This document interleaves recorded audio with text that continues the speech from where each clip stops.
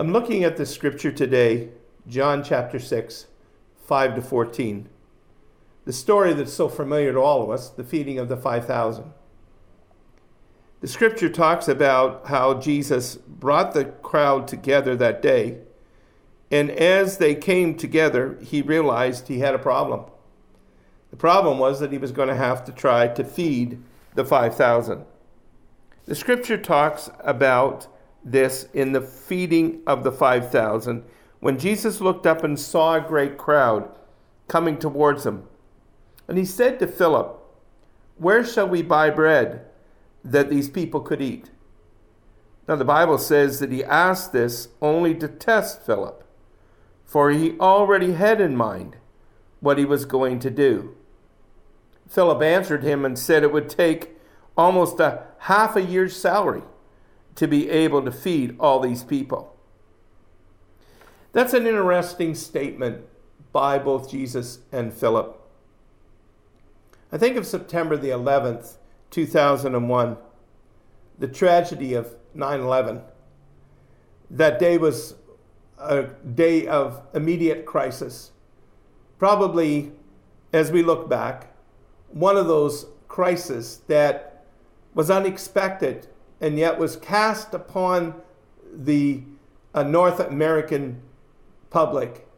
And there was no thought of what to do because it was so unexpected and yet so tragic.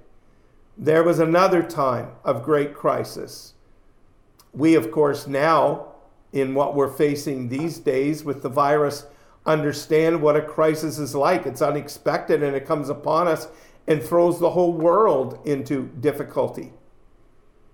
Where do we turn in the midst of a crisis?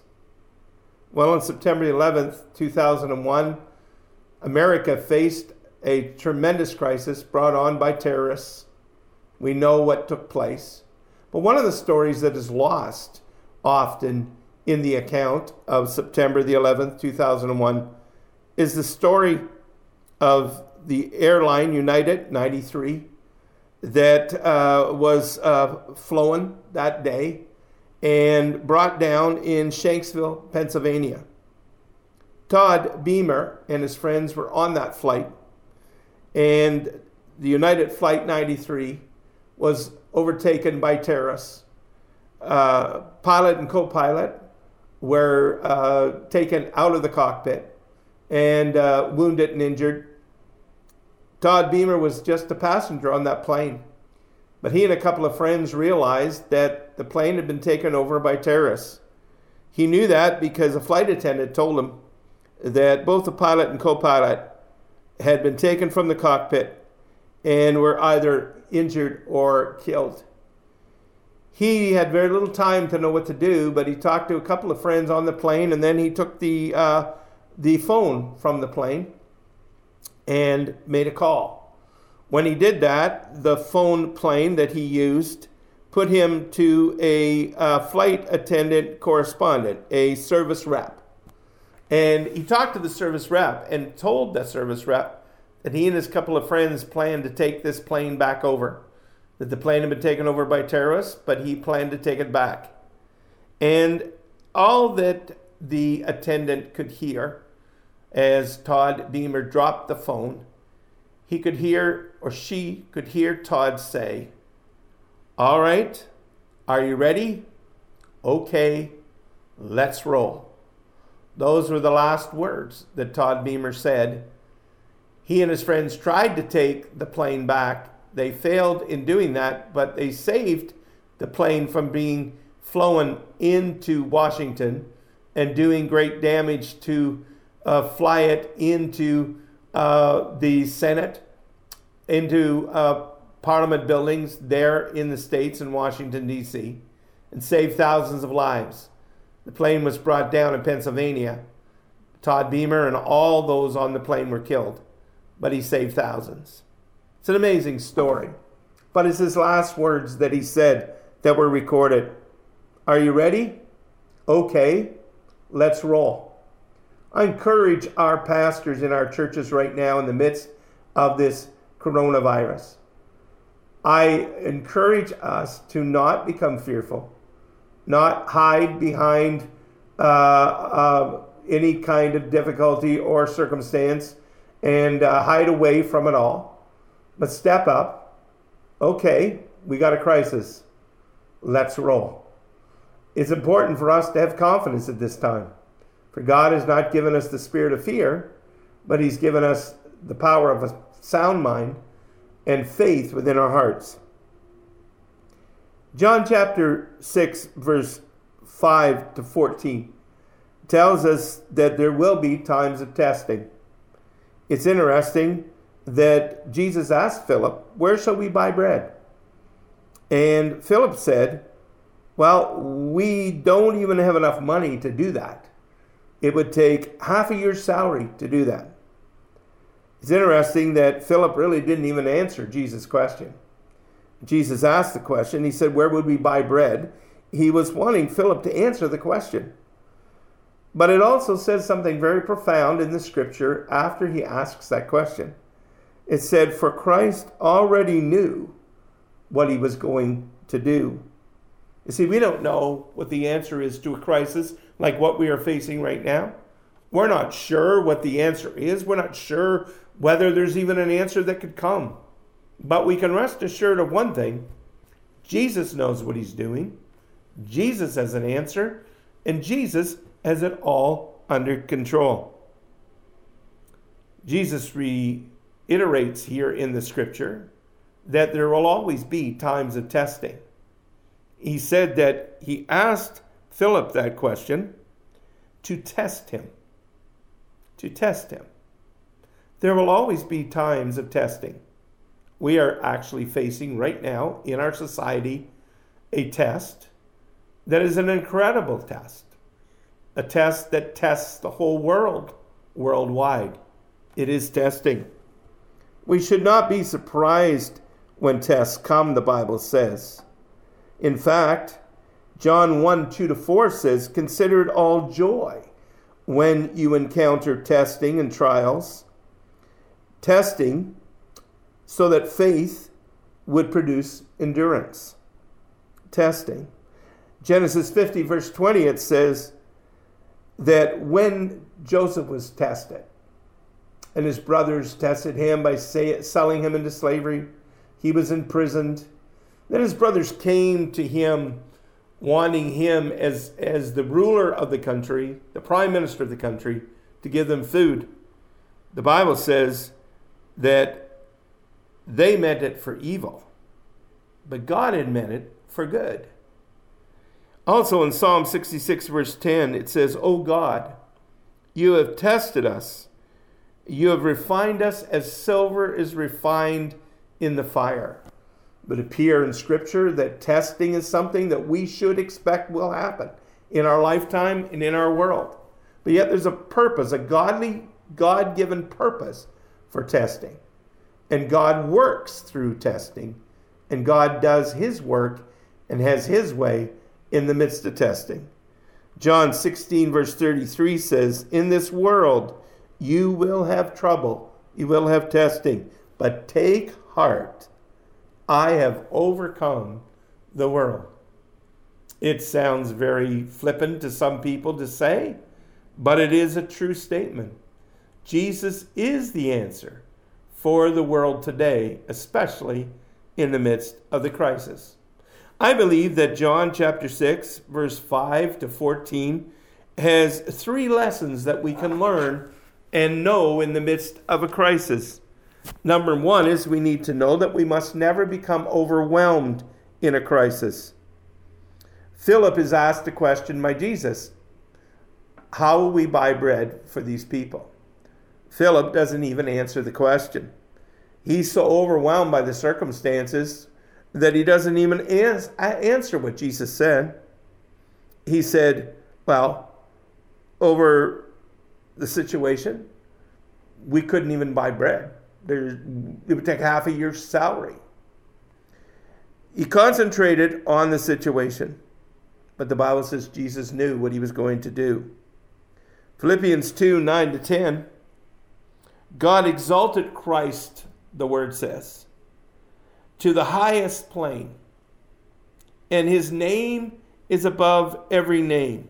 The Bible says in Philippians 2 that Jesus' name is above every name. Well, I am here today to remind us that Jesus' name is certainly greater than Buddha, certainly greater than Allah, certainly greater than Muhammad. And Jesus' name is greater than cancer and greater than dementia. And can I remind us today that Jesus' name is even greater than the coronavirus? His name is above every name. His name is Jesus. And Jesus is the answer for the world today. It's easy for us to look at our circumstances and say, we have no answer. And to look at it and believe that nothing can happen good out of the circumstances. But if we look at our circumstances, it will overwhelm us. Look at our circumstances, it will fill us full of fear. Look at our circumstances, it'll bring us down to the place of confusion, doubt, and on the brink of disaster. But Jesus is the answer. Jesus is in control. Jesus, the Bible says, knew what he was going to do, and Jesus still knows what he's going to do. Jesus will come through, and Jesus will be able to be exalted in the midst of our circumstances. I believe that it is true that Jesus is able to have the last word in situations like this. Jairus came to Jesus and said, my daughter is dying, and she's 12 years old, and you need to come and minister to her. And Jesus said he would, and as he went with Jairus, he was delayed in his getting to the daughter because of stopping at the well and ministering to a lady in need. And then the Bible says that friends came from Jairus' household and said, don't trouble the master anymore. Don't bother him any further. The daughter is dead. It's over. It's finished. And of course, Jairus was completely defeated. And his friends said, don't trouble the master anymore. There's nothing more he can do. And yet Jesus said, no, we will continue on. And he took 3 of his disciples and he went to Jairus' house. When he got there, the mourners were there. Now, they weren't family members. They were paid mourners. They were mourning because they got paid to mourn. They had no faith in their heart. They had no real connection to this whole thing. And so then Jesus cleared the room, the Bible says. Told the mourners, you need to get out of the room. He cleared the room of unbelief. And then he took those who really believed that a miracle could happen, and he lifted Jairus' daughter up from her death to new life. And I want to tell you today that when you look at the circumstances that we are facing right now in society, it would appear like there's first of all no answer, and would appear in many respects like life as we knew it is over and there is no hope. But it's never over till Jesus says it's over. And they said that about Jairus' daughter. Said she's dead, it's over. But when Jesus stepped into the situation, when Jesus went into the circumstance, all of a sudden, impossibility became possibility, and a miracle took place. In the midst of this crisis today that we face, it could look like it's over. And what are we going to do? Does anybody have an answer? But it's never over till Jesus says it's over. And Jesus is still in the midst of the situation today, and he's going to bring something great out of difficulty, and he is going to bring us through into victory. So I encourage us not to look upon the circumstances, but to have faith and believe that God is able to work in this crisis and not let the circumstances overwhelm us. Secondly, be careful that we don't believe that there is a total lack of resources. When Jesus talked with Philip, he asked him, what will we do to feed the crowd? And Philip, of course, said, well, it would take half a year's wages, and we can't possibly feed the crowd. We don't have the resources. We don't have what it would take to feed them. We don't have the money. We don't have the food. But Jesus said, what do you have? Well, what they had was 5 loaves and 2 fishes, and they brought it to Jesus. Seemed like very little. Seemed like not enough to ever meet the need. But Jesus took the 5 loaves and the 2 fishes. He prayed over it, he blessed it, and he broke it. And then he passed it out. Jesus proved to them that though it may look like we don't have enough resources, there's always a way when those resources are put into the hands of Jesus. Right now, people are fearful financially. People are fearful of not having enough resources. Our pastors are fearful of not having enough resources. Our churches are fearful of not having enough resources. Our district office is fearful of not having enough resources. But I'm here to tell you that Jesus is able to take what we have in our hand and bless it, break it, pass it out, and meet the need. And I believe with all my heart that there is a way that Jesus can provide financially and every other way to provide the need. We must never become overwhelmed by the lack of resources, but we must put what we do have in the hands of Jesus, be good masters of what we have, good stewards of what God has given us, and believe that God is able to take what we have and multiply it and meet the need. And right now in our society, God is able to meet the financial need. He's able to meet the need that faces us. As district superintendent, I've had the privilege of traveling all over the world, especially to visit our global workers. A few years ago, the district superintendents, under the direction and supervision of our general superintendent, traveled to Malaysia. We were there for the World Pentecostal Conference, and it was an amazing event. And we were in Malaysia, which is a Muslim country, in a country that will not allow a church to own property. It is against the law for a church to go out and purchase property for a church. They will let you rent some space. It's limited, but they will. But a Muslim country, Malaysia, is not about to allow a church to own its own facilities. But we were there at the World Pentecostal Conference in a facility that sat 5,000 people. You see, a few years before, a church in Malaysia called the Calvary Church had desired to own its own property. But it's against the law. You're not able to do that. But they believed that God would make a way when there seemed to be no way. And so they talked to many in their city about sharing together in a facility. They began to talk to government officials and local civic officials about the possibility of what would it look like if we could share together in a facility. They began to pray into it, and God gave wisdom and direction and opened doors for connections. And pretty soon they began to talk to others in the community about sharing in a facility. So much so that eventually they began to put together a great plan. And the plan was that they would be able to build a facility that would seat their church, and rather than have it just be the Calvary Church, they eventually put together a plan and came together with what would become known as the Calvary Convention Center. It became a facility built right there in their community, and that facility would be a building that could house many different events, many different meetings, and facilitate all kinds of community event. And cooperation was established by community leaders, business owners, all kinds of people got involved in the project.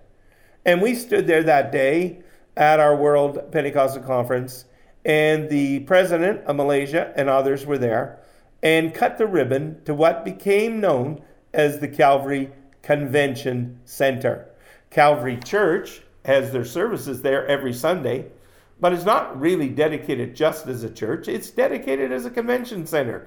So that church, with great faith in their heart, found a way where there seemed to be no way. And what an amazing thing in a Muslim country that doesn't allow a church to own a facility, for that church to be able to cut a ribbon to the Calvary Convention Center. This just proves to me that no matter whether there seems to be a way or not, God can find a way. God can show us how that we can find the resources to be able to meet the need. And we need to be careful that we don't just put our mind and thoughts on lack of resources. In the midst of the crisis, we need to keep Jesus in the picture. Oftentimes we look at the crisis and we're not thinking of Jesus. Think of the crisis, we think of all the ramifications of the crisis. We think of the circumstances that are weighing against us. We think of all the bleak things that are happening or could happen. We think of all the bad circumstances that are taking place or could take place. We are fearful. We're full of doubt, and we're full of anxiety. But we also need to remember that as we look at the circumstances that we are in, as we look at the crisis that we are facing, we need to see Jesus in the picture. We need to realize that Jesus is still able to do exceedingly above anything that we could ask or think. One time when I was a young pastor, my senior pastor gave me an opportunity to go to a pastor's conference in New York City. One of the key speakers to that conference was Yonggi Cho. I will never forget the Tuesday night when Yonggi Cho began to preach in a great auditorium in New York City. There were thousands of people there that night in that arena, and he began to preach. After a few moments of preaching, he stopped in his message. Yonggi Cho stopped and said, "I cannot continue to preach this message, but God is asking me to do something now that I need to do." And in obedience to the Lord, he said, "I want to pray for those that are blind." He said, "I seem to feel in my heart that there may be people in the auditorium tonight who need healing in their bodies." But he said, especially those who may need to see. He said, "I don't know why I'm praying this, but I'm going to pray this prayer." So he said, "Before I continue my message, would you stand to your feet, and we are going to pray that if there are people here tonight who cannot see, that they will be healed by the power of God." He prayed for people who needed to see. He prayed for people who were sick, but especially those who were blind. And as he began to pray, you could hear in the silence of the room some beginning to scream or cry out. Then, as he was praying, you could hear people running to the front of the auditorium. When he finished praying, there were people running across the front of the auditorium, yelling at the top of their lungs, "I can see, I can see, I can see." A little lady came to the microphone, asked Yonggi Cho if she could speak, and she said, "You're not going to believe this," but she said, "I am from the blind school here in New York City. I brought some young people, especially here with me today, who were blind students. And now every one of them is running across the front because they now can see. They have gotten their eyesight." It was an incredible moment. The place erupted in praise to God. And I will never forget the power of God to do a miracle. Well, you have to put Jesus in the picture. We don't know how we are ever going to get out of this crisis. And we have no idea how we're going to get out of the dilemmas that we're in, whether financial, physical, mental. But God is able to do a miracle. We must keep Jesus in the picture. We must remember that Jesus is still able to do the work. Jesus had a crisis on his hands. He needed to feed the 5,000. He asked Philip, "Where can we go to get bread to feed these people?" Well, Philip was so overwhelmed with the circumstances that he didn't even answer the question. He just reminded Jesus that if we had half a year's money, wages, we couldn't feed these people. The doubt had already filled his heart. But Jesus, the Bible says, asked Philip that question to test him, because Jesus knew what he was going to do. So in the midst of this crisis, I remind us, number one, we must never become overwhelmed in the midst of this crisis. We must keep our senses, stay faithful to God, stay believing in the power of the Lord to do a miracle and take lead in the midst. This is the church of Jesus Christ that we represent. And may we step up and take charge in the midst of the crisis, believing that God is able to perform a miracle. Number 2, we must never look at the lack of resources, because Jesus is able to supply the need according to his riches in glory. Jesus is never at a loss of being able to do a miracle. And we must always keep Jesus in the picture. When Debbie and I were in the ministry for about 8-9 years, we had no children up to that point, and then God blessed us with a beautiful little girl who was born. But only 2 hours after her birth, she passed away. It was the most tragic time in our life.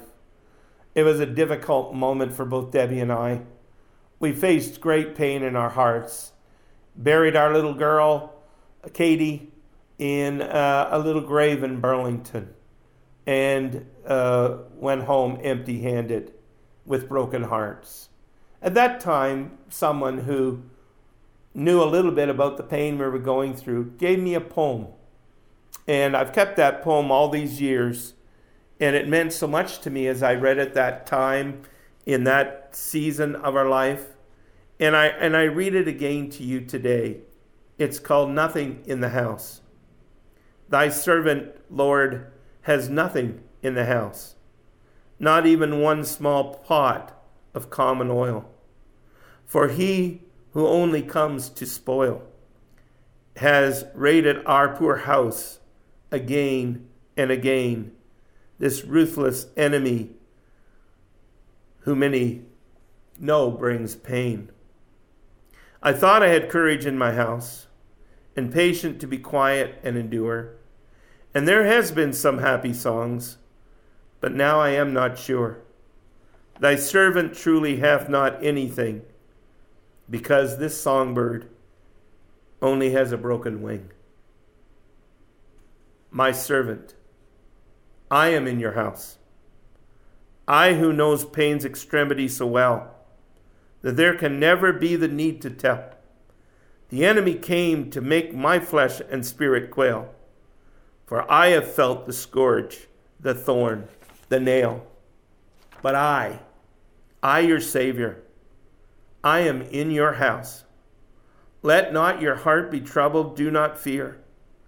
Why should thy child of God, when I am near?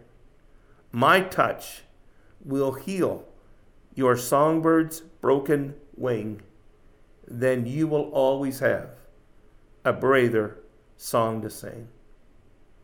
I remind us today, the Master, Jesus Christ, is in the house.